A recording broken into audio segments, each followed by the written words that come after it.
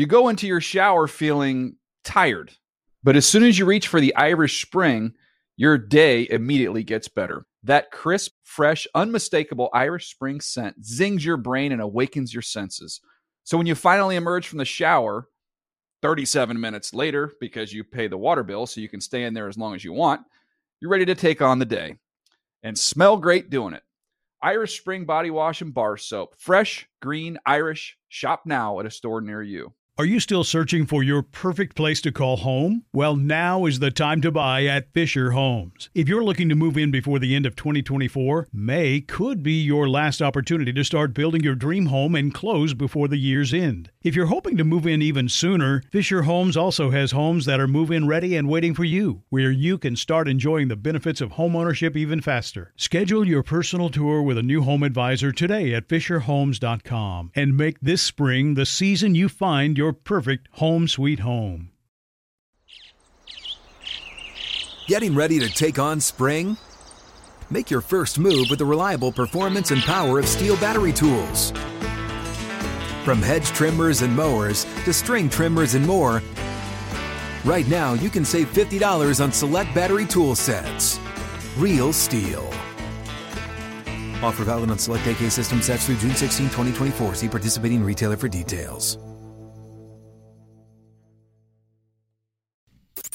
And now, Move the Sticks with Daniel Jeremiah and Bucky Brooks. What's up, everybody? DJ Bucky back here on Move the Sticks. Breaking down a little wild weekend of playoff football. How you doing, Buck? Man, I'm good. You're the one that has been traveling all over the place, man. Your frequent flyer stuff should be nice. The good news is, after going to the Chargers game against Baltimore, is that this week it's a shorter trip to New England. So that'll be nice. Anyways, yeah, a lot of traveling. But I'm getting the good thing is, for those who don't know, I do the radio for the Chargers. So I do I fly with the team, and so they're comfortable aircraft, nice setup there. Buck, I watch college kids on the flights. Like I'm getting a lot of tape done. So it's been productive from that standpoint. Money. I just got to keep money's trying to create conversation, be a distraction. He's just like, hey, get out the way. We're trying to I'm work. working. We're trying to I'm work. working. Yeah. We don't all have that sweet radio money to fall back on. We got to do some work. But this is our takeaway pod here, Buck. Are you ready? We got 8, right, Kent? We're just going to roll with our 8. Yeah, exactly. Kind of do the winning team takeaways, and then we'll do the losing team takeaways as well. Oh, that works. All right. Want me to start us off here, Buck? Yeah, let's do it. All right. First one, Bosa and Ingram dominated. Shotgun snap, looking middle of the field, under pressure, ball is stripped.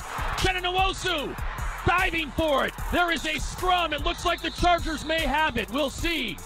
Charger ball! Charger ball! The Bolts are going to win in Baltimore. And there he is, Matt Money Smith on the call right after that play. I mentioned Melvin Ingram. I don't know if you saw it, Buck. He chucked the ball into the upper deck. I saw it. It looked like a nice throw. It was a nice ball. It was a very nice ball. Anyways, what they did in this game, go back and watch the tape, they found something inside, really specifically the left guard, James Hurst. Oh, you said it. Waldo. You said it. And they went after him. I felt like obviously you work for the team. Mm-hmm. I felt like you're like the cat. You're like the cat who ate the canary. Like all week you've been sitting on like, hey, maybe some extra DBs or whatever. And then I'm watching the game, and I'm sitting there like, ooh, there's a lot of speed on the field. Oh yeah, 4 safeties. 4 safety, but not only the way they did it, they covered up the guards. Mm-hmm. They had Derwin James as like an outside linebacker. They had the 2 guys on the inside. Rayshon in the parking lot. and I'm sitting there like, whoa. Yep. And they were playing fast. And I think what happened, obviously, the best thing that happened, they got a little taste of it a couple weeks ago. Mm-hmm. But I think not even about the scheme, the physicality. Yeah. And I think they turned it up. And I think that was the biggest surprise for Baltimore, because in that first game I felt like Baltimore kind of mashed them and kind of had their way and kind of moved them off the ball. Mm-hmm. But in this game, the Chargers had no parts of that. I was thinking of this from a political standpoint. I don't get into politics, but I hear this phrase mentioned all the time when they're getting ready to run for office. And they'll say, well, we don't want to have he's just Bush light, or that's Clinton light. Like, go get somebody different. Don't just be a lesser version of this person.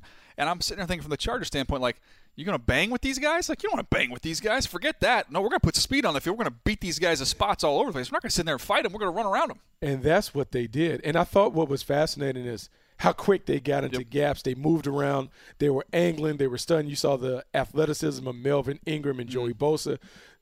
But then, look, we talked about the dude all year. Derwin James is a monster. He's awesome. And he has been, I don't want to say the biggest piece, but he is the perfect player to play kind of that hybrid role. Each week he can be whatever you need him to be. And obviously we knew him personally before they drafted him.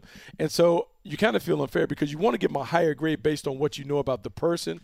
But if he's had a little bit more production, he would have been. Ridiculous. But he's got everything. And the other thing, Buck, it was talking to Gus the day before the game. He told me what they're getting ready to do here with this alignment. Hey, man, they're 195 pounds at one linebacker spot, 210 at the other with those two safeties in there. But he was telling me about Derwin. He goes, DJ, I've never seen anything like it. I mean, Gus Bradley's been coaching football a long time. He goes, if I'm in the game and he'll come off to the sideline, and I go, Derwin, hey, when you see this, if you see this motion, if they do this, and this. And he said, he doesn't ask a question. He just looks at me and I got it. And he said, you go out in the field and they'll run that motion and I'm sitting on the side going, son of a gun. Like he picked it up just like that. He's unbelievable. But you know what's funny is I had my experience with him, obviously, when he was 17 years old. He came up to the opening. He was on my team. And I've never seen a 5-star player cry after we lose a 7-on-7 thing at that thing. Mm-hmm. So that's how much it meant to him. But then we do the 360, and you talk to his defensive coordinator, and the D coordinator talks about he got hurt, but he is coaching on the sideline, and he is fully engaged. I mean, those are the guys that you absolutely want. And I think the one thing that we can learn from that as we think about the draft, man, go get guys that love it. Yep. That absolutely love it. Not the money, not all the other stuff, but they just love it in the game. And what I see when I look at Melvin Ingram, when I look at Joey Bosa, when I look at Derwin James, they love it. And it comes through when they play in the playoffs. I was doing the post game down in the locker room, and I do Melvin Ingram and Buck. So I go to interview him. You know, you do the radio thing too. So you get there, you stand next to me, you put the microphone up there. He's hugging me. He's like embracing me while we're doing the interview. He's a jovial, just a fun kid, man. And he is, man. So getting back to what I was saying, they put Bosa and Ingram inside on the guards. And the Ravens initially were doubling and chipping Uchenna Nwosu coming off the edge and leaving their guards one-on-one with Ingram and Bosa. I'm like, you kind of get what you deserve when you do that. Then one time they try to make an adjustment, and they take Montgomery, who's in the backfield, and they try and drop him down in between the tight end and or in between the tackle and the guard.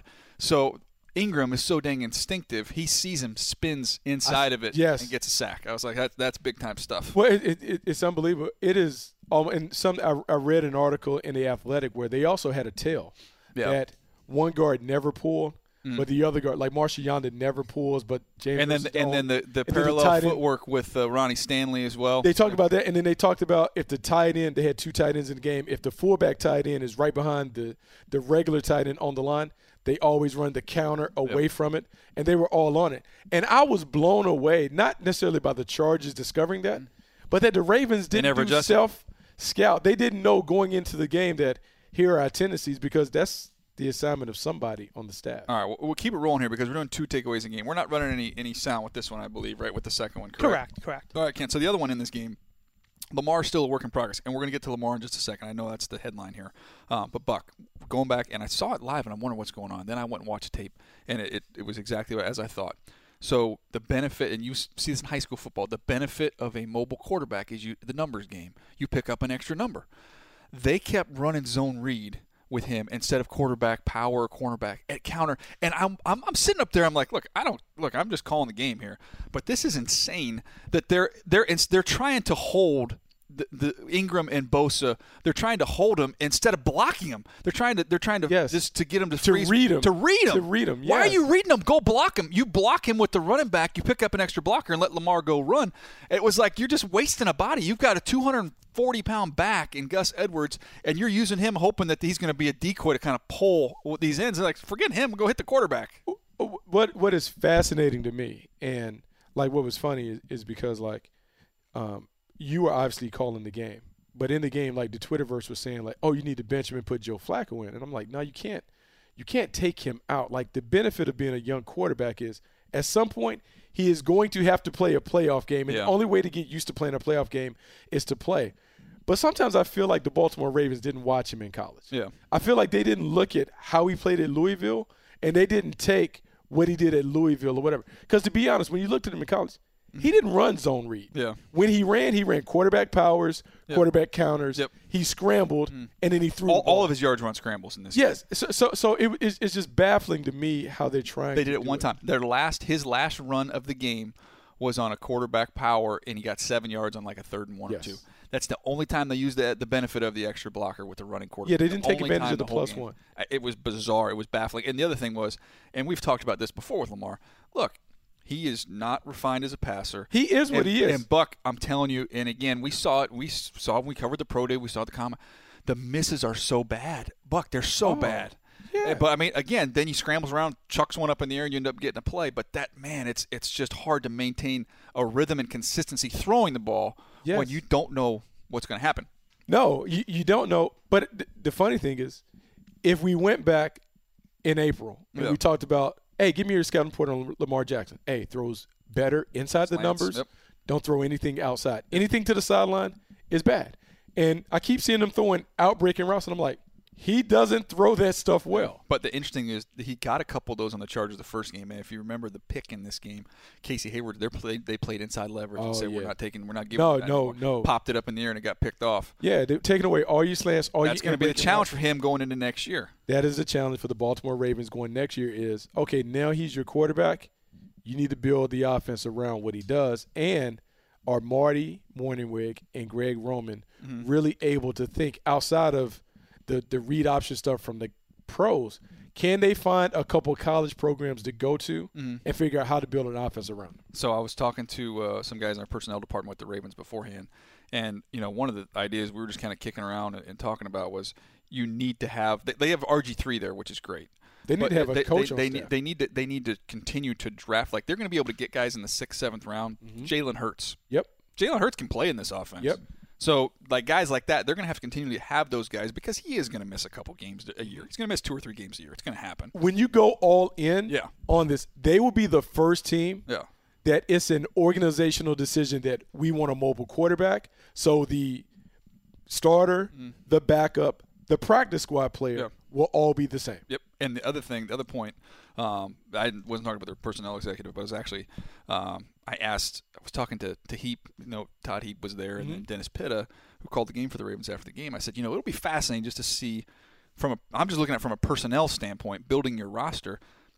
Personally, I believe they're going to have to draft 1 or 2 wide receivers every year because if you're a veteran wide receiver that's on this team, you don't want to play in that offense. If you're a veteran wide receiver that's on the free agent market, you're not going to go sign with Baltimore to go block. They don't want to do that. No. You're going to have to continue to draft receivers on a yearly basis, keep that thing churning. You're going to have to do that, and you're going to have to invest in the tight ends. The best thing that Baltimore did for the last 3-4 tight ends, make your tight ends your marquee guys. So if I'm them, I'm going to try and find the Zach Ertz types, the Dallas Goedert types, because even when we go those heavy tight end sets, one of those dudes may be split out to play like a wideout. So it'd be interesting to see how they build it. All right, go ahead. The Eagles have a quarterback dilemma. 4th and goal of the Chicago 2. An avalanche of noise descending down on Foles in the gun. 3-man rush. Rolls out of the pocket. Sidearm throw. Caught. Goal line. Touchdown Golden Tate. Got inside the hash mark, and Philadelphia has scored.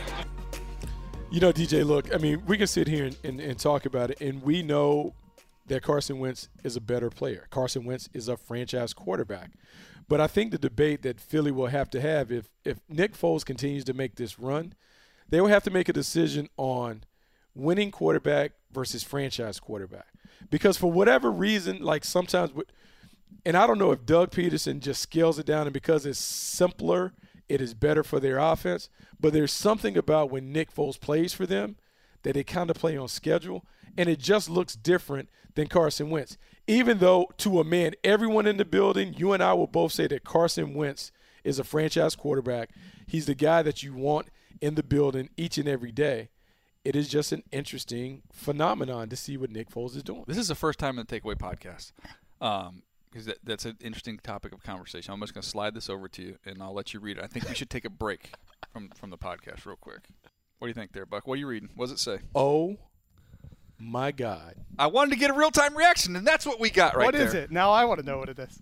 Go ahead, Buck. Read it. The Green Bay Packers have hired Matt LaFleur as their head coach. That is a young dude, man. He's So ascending. Aaron Rodgers, how about that? How about that? Oh my God. Aaron Rodgers and Matt LaFleur. What do you think? So aren't we glad we did this in the afternoon? Yeah, there you go. We normally do Afternoon this in pod. the I morning. get Bucky as Packer. Bucky's got the Packer blood here. I can get the real-time reaction. Give me Matt LaFleur to Packers. Buck, what do you think?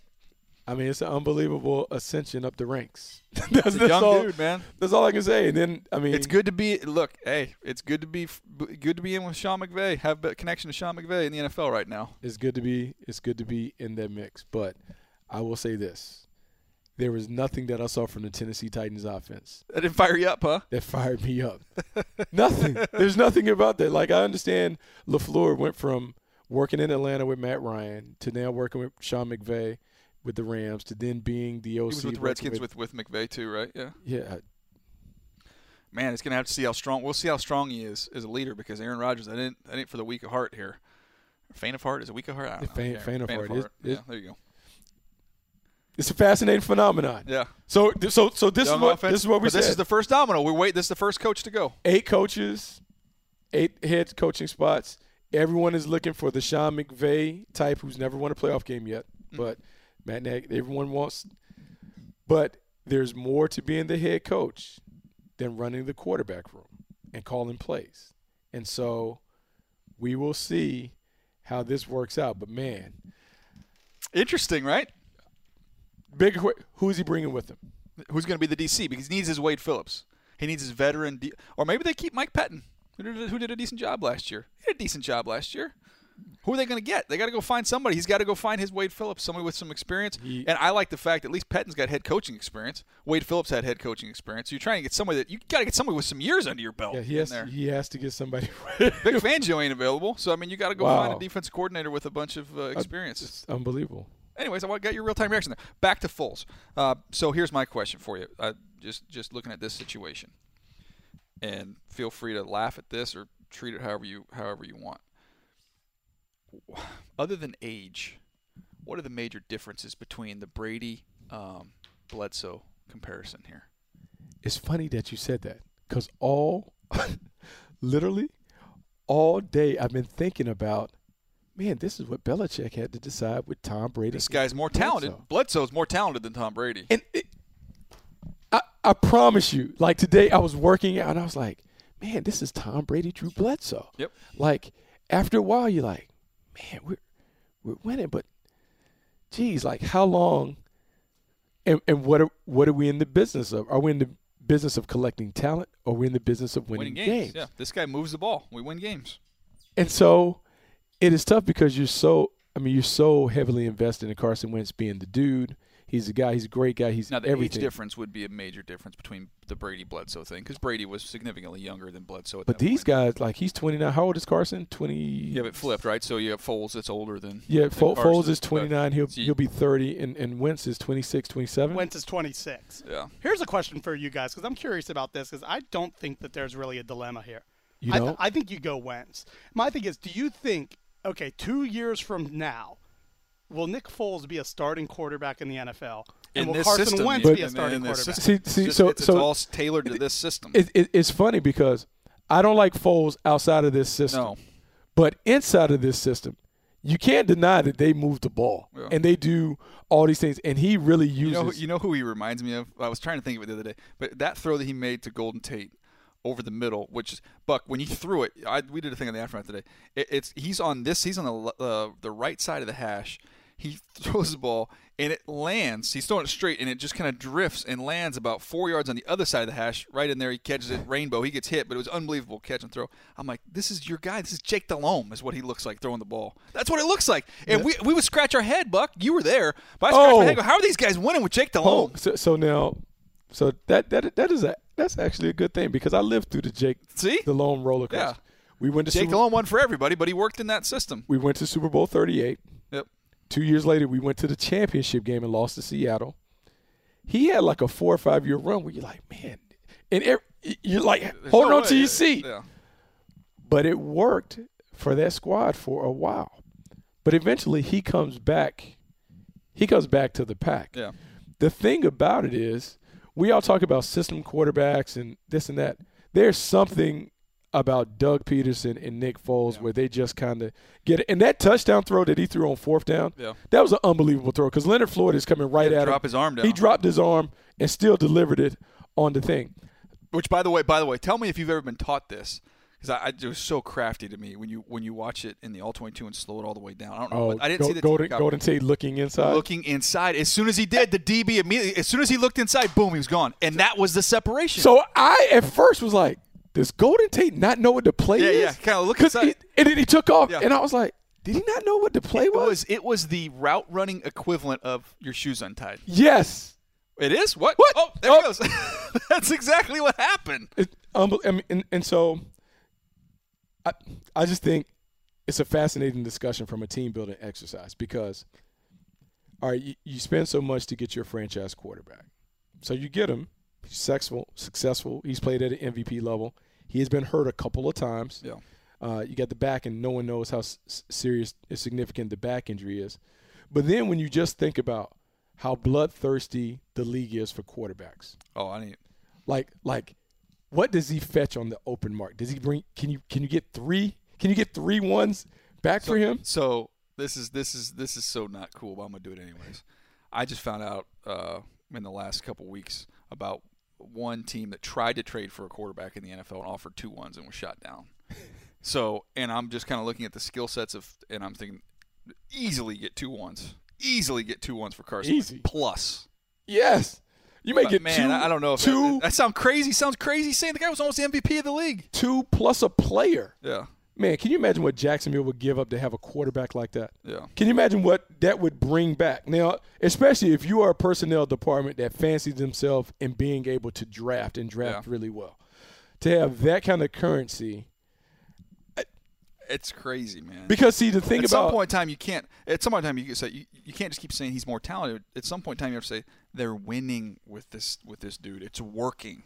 You can't argue it. Did he play that well yesterday, though? I think he was probably the second best quarterback on the field. No, he didn't play. But I think what happens is when you start tallying up the W's and the fact that, like, in playoff games, we have seen him play in playoff games and win games. And, look, if they go down to New Orleans, like, it just makes it increasingly difficult. But I still think he doesn't play. First of all, Nick has never been comfortable and played well in cold weather. If you remember last year, they lucked out. The game where he went off was against the Vikings, and it wasn't that cold. I want to say the Falcons game where he did not play well was cold. And then obviously, you get to the Super Bowl, you're indoors. It's interesting. I mean, they play in New Orleans indoors. They play in Atlanta indoors. I mean, I don't know. They're not beating. I don't think they're going to beat the Saints, though. You know me, I pick the Eagles every week, but I don't think they're winning that one. The only thing about this from a motivational standpoint, after the game, immediately they're like, oh, they ran the score up on us. Yeah. And they also donned some ski masks and some other stuff. I mean, it's going to be a little chippy. Yeah, it'll be fun. All right, give me your bonus takeaway there. We got to keep this thing rolling. Oh, man, Trubisky's on his way. And the reason I say that he is on his way to finding out. Because he's a Tar Heel? No, I mean, he's fine. I won't say that I absolutely have a love affair with him. But I'll say this. He did some things that I didn't think he could do. Like, I'd kind of teased some of the guys here that were Bears fans. I said, you know what your worst nightmare is? Your worst nightmare is a 2-minute drill, game on the line, and the ball is in number 10's hands. Oh, I thought you said the kicker. No, they were like, I don't know. Yeah. But look, he came out. He delivered some darts. Nice ball. And look, he threw for over 300 yards. He is always going to be a guy that is prone to make some mistakes. But he threw the ball well. They did some things. But offensively, they are going to have to expand beyond the cute stuff. At some point, they're going to have to be able to play rock'em sock'em robot football and to be able to dominate them without the tricks and gadgets. No doubt. All right, let's keep it rolling here. The Colts mix it up nicely on offense. The running back offset to the left of Luck is Mack. Enters back to pass. He fires to the pile on the left side. It is caught for the touchdown by Dontrell Inman. So going back and looking at it, Buck, I thought it was just a super creative job by Frank Reich in terms of mixing in some empty, getting everybody out, and then every now and then they'll just go max protection. They'll go 8-man protection and give all kinds of time. Dontrell Inman's able to hit a double move for a big play. They were able to get down the seam against a Tampa 2 and hit T.Y. Hilton on a huge one over the linebacker down the middle of the field. So just creative play calling with the passing game, and then the run game, it was just they just mauled them. I mean, it was I didn't think that Clowney played great, but, man, Booger was killing him on the broadcast. Booger, this is like a SEC thing or something, man. Like a LSU, South Carolina hate or something. He was crushing him. He was absolutely crushing him. He wasn't great. He wasn't that bad. No, he wasn't terrible. But, it's funny that you talk about the Indianapolis Colts and the way that they played. I think what they have done, and Chris Ballard obviously building the team out, like he talked about, wanting to be good in the trenches on both sides of the ball. 4 top 40 picks in their offensive line. Do a great job. They control the line of scrimmage. Marlon Mack, who I had a draft crush on, has kind of become a nice number 1 back for them. But then they are making a point. You're not hitting our quarterback. Nope. When we're throwing the ball down the field, he's going to have 8 or 9 guys. It's like a fortress. Yep. You're not getting to them. They're going to take shots. When they open it out, they're saying, Andrew, the ball is out quick. Yeah. And so I think it's just one of the best things that we talk about in the scouting business in terms of fit and scheme. They are making sure that they're scheming it up so Andrew Luck fits and is really working out well for them. All right, and the bonus takeaway here, just the Texans. I know Will Fuller being hurt, but he's been hurt. At some point in time, you got to find somebody else you can rely on to be out there all the time. It's not even that. But I hate their offense. I know it's tough. I hate I hate the way they play. I hate their offense. I don't think there's any symmetry to stagnant their running game. It's not exciting. Like the fact that they scored all those points last year, I feel like they came back and didn't do any of that stuff. Yeah. Like all that cute stuff that they did last year, they didn't do that. And I feel like they call plays. They don't run an offense. They don't run an offense. Yeah. It doesn't flow well together. And I'm gonna say this: Deshaun Watson is going to have to be spectacular for this team. That's why I'm saying they just need more dudes that can run after the catch. They need help them out a little bit. They need more dudes. They need a better offensive line, and they desperately need. Like I like Lamar Miller. They need a dominant running back, someone that can command attention, make the game easy for the young quarterback. I don't know. I'm not a big fan of horror movies, but when they announce a starting offensive line for the Houston Texans, that's about as gruesome as it gets. It's ugly. Not great. All right, get us going to your final 2 here, Buck. Cowboys stick to the formula. On 3rd and long, Prescott runs it up the middle. 15, 10, 5, diving to the 1. Oh, they spotted him short. They spotted him at the 4. Oh, they've moved it to the 1. It is a 1st and goal. Hey, man, the Dallas Cowboys, what they do offensively is not cute. It's not sexy. It's not something that is must-see TV. But they figured out who they are, and when they stick to that formula, they win a lot of games. This offense is run through 21. Ezekiel Elliott is a bell cow. He's a dominant player. He is everything that we thought he would be coming out of Ohio State. He has added the pass-catching skills to his repertoire and has really been an impact player. Then they go and make a move to get Amari Cooper, number 1 receiver on the outside.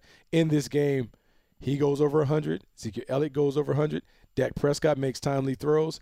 And the defense is as fast as we can see. They are fast and athletic, and it works well together. They can't win any style of game, but they certainly can win a style of game where if you let them control it, where they play Wisconsin basketball, play a little half court, take down the shot clock, they certainly can beat you in the 4th quarter. And Dak Prescott does just enough to win games, which is why I think he is the ideal quarterback for them. So help me with this. Help me figure this out, because I'm trying to figure out why. I love Dak Prescott. I'm trying to figure out what it is. There's a competitiveness that he has. Oh, I think he's the guy. To me, even him just on the 3rd and 14 run and just fighting for every inch. Okay. And I do the Charger game, so I see Rivers every week. There's a similar competitiveness in Prescott, and he's animated. Now, Rivers talks and is animated. Dak Prescott's animated too, man. You can see why guys like to rally around him a little bit. The only thing, you were around this guy that I'm going to say that he reminds me of. He reminds me of Steve McNair. Yeah. He reminds me of the toughness. He puts it all out there. The toughness and confidence exceed what the physical ability may be. That's a good way to put it. He's going to spray some balls. He's not going to be perfect, but he is a guy's guy. And there's something about when your quarterback is a tough dude, people rally behind that. And when he went on that 3rd and 14, he didn't look to slide. No, he didn't look to fall. He was going. And I think it's just something about, like, the guys just rally behind him. And I think that is why you hear Ezekiel Elliott talk about him being a grown man and all those other things.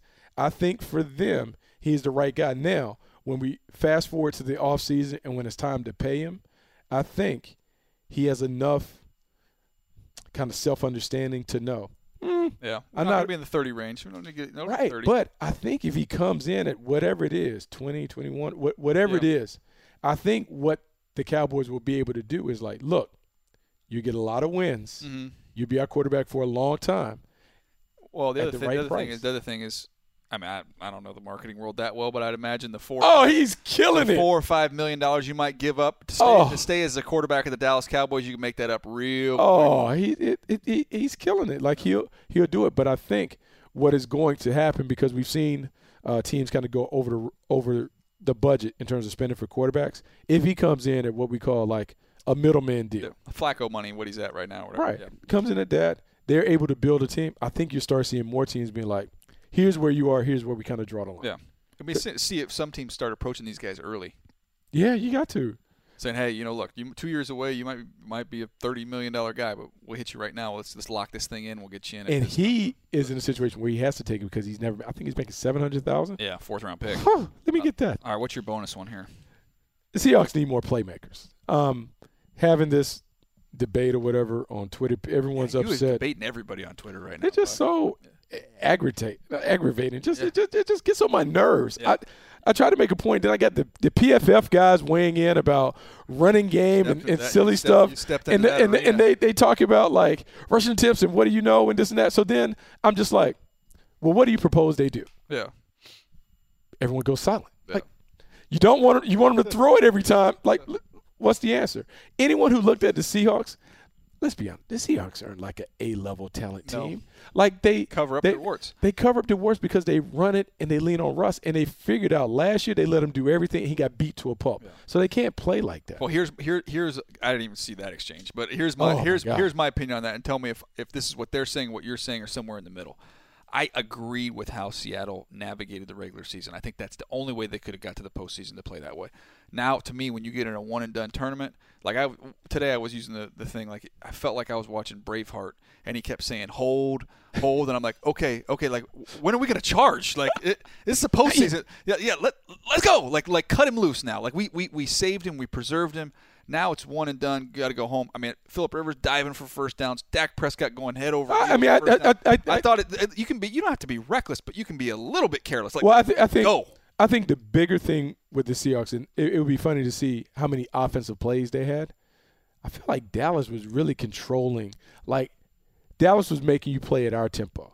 We're gonna control it, whatever. The thing that you can do with Russ, obviously, is you can come out and throw early. You can play pass. But I think the issue that some people don't recognize, that offensive line is okay, but they cannot block the Cowboys when the Cowboys know that they're passing. And I think some of that is, hey, the game is tight. It's 14-10 in the third, fourth quarter. We're right where we need to be. Yeah. If we get to the fourth quarter, our quarterback is better than yours.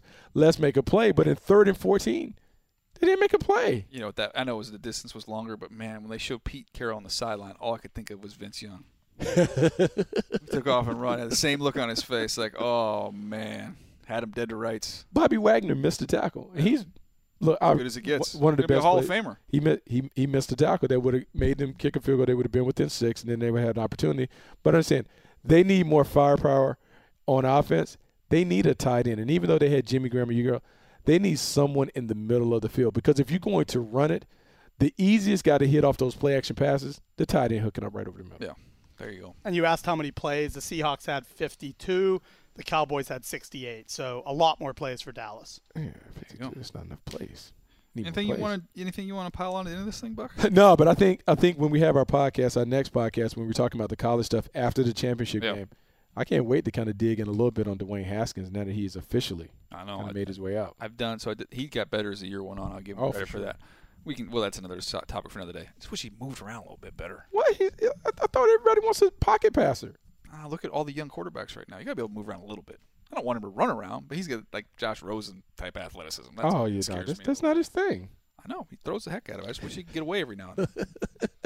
I think he's the best one. We'll have plenty of time to get into that. Oh, Buck, wait do you see I'm working on my top 50. Oh man, don't start. I'm not going to spoil it for you. I'm not going to spoil it for you, but just because the way I do it, I put it all in as I go in by grade, and then after that you can move the list around. Nobody's going to see my grades, but I can kind of say, okay, well, this position I might take a 6'3" tackle over a 6'5" guard, whatever. Just kind of move it around. But I'm going through my list and I'm looking at them. I'm like, oh my gosh, my my grade in that little receiver from Oklahoma was so dang high, man. People are going to laugh me out of the room. They're going to be like, whoa, DJ, what are you? Dude, I'm telling you, but I put a big grade on that. You know what happens? Big grade. This is what happens because you looked at all the notable names early, and all the notable names are meat and potatoes guys. Linemen, Hollywood, pass rushers, stuff like that. So the first time you had an opportunity to see somebody put the ball in the paint, you're like, oh, yes, that's what happened.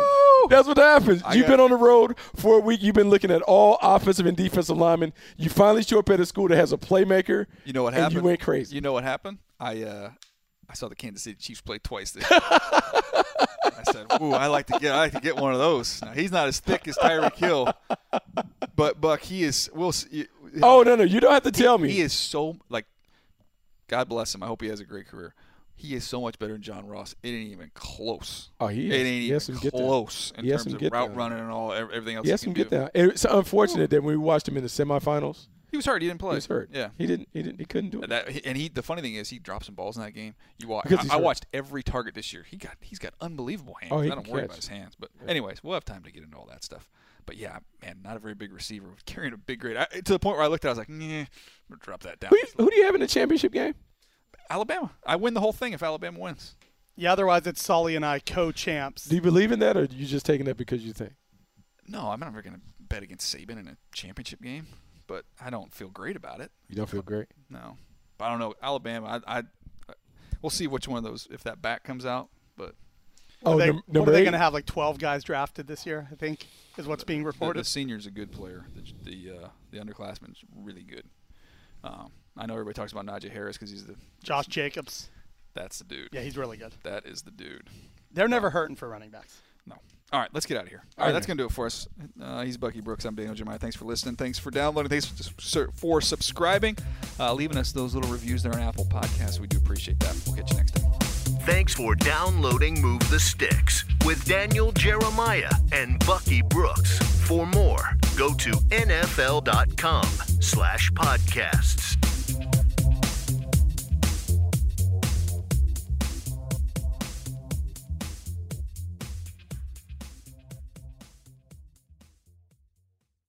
You go into your shower feeling tired, but as soon as you reach for the Irish Spring, your day immediately gets better. That crisp, fresh, unmistakable Irish Spring scent zings your brain and awakens your senses. So when you finally emerge from the shower, 37 minutes later, because you pay the water bill so you can stay in there as long as you want, you're ready to take on the day and smell great doing it. Irish Spring Body Wash and Bar Soap. Fresh, green, Irish. Shop now at a store near you. Are you still searching for your perfect place to call home? Well, now is the time to buy at Fisher Homes. If you're looking to move in before the end of 2024, May could be your last opportunity to start building your dream home and close before the year's end. If you're hoping to move in even sooner, Fisher Homes also has homes that are move-in ready and waiting for you, where you can start enjoying the benefits of homeownership even faster. Schedule your personal tour with a new home advisor today at FisherHomes.com and make this spring the season you find your perfect home sweet home. If a new house is on your wish list in the next 5 years, grow your savings faster and experience your dreams with an Ohio Homebuyer Plus account from Kemba Financial Credit Union. A savings account specifically designed to save for a new home where you can earn 7% APY, a $500 matching bonus, and a $1,500 mortgage closing cost credit. Learn more at Kemba.org. Offer expires March 31st, 2025. APY equals annual percentage yield. Restrictions apply. NMLS 292230. Equal housing lender. Federally insured by NCUA.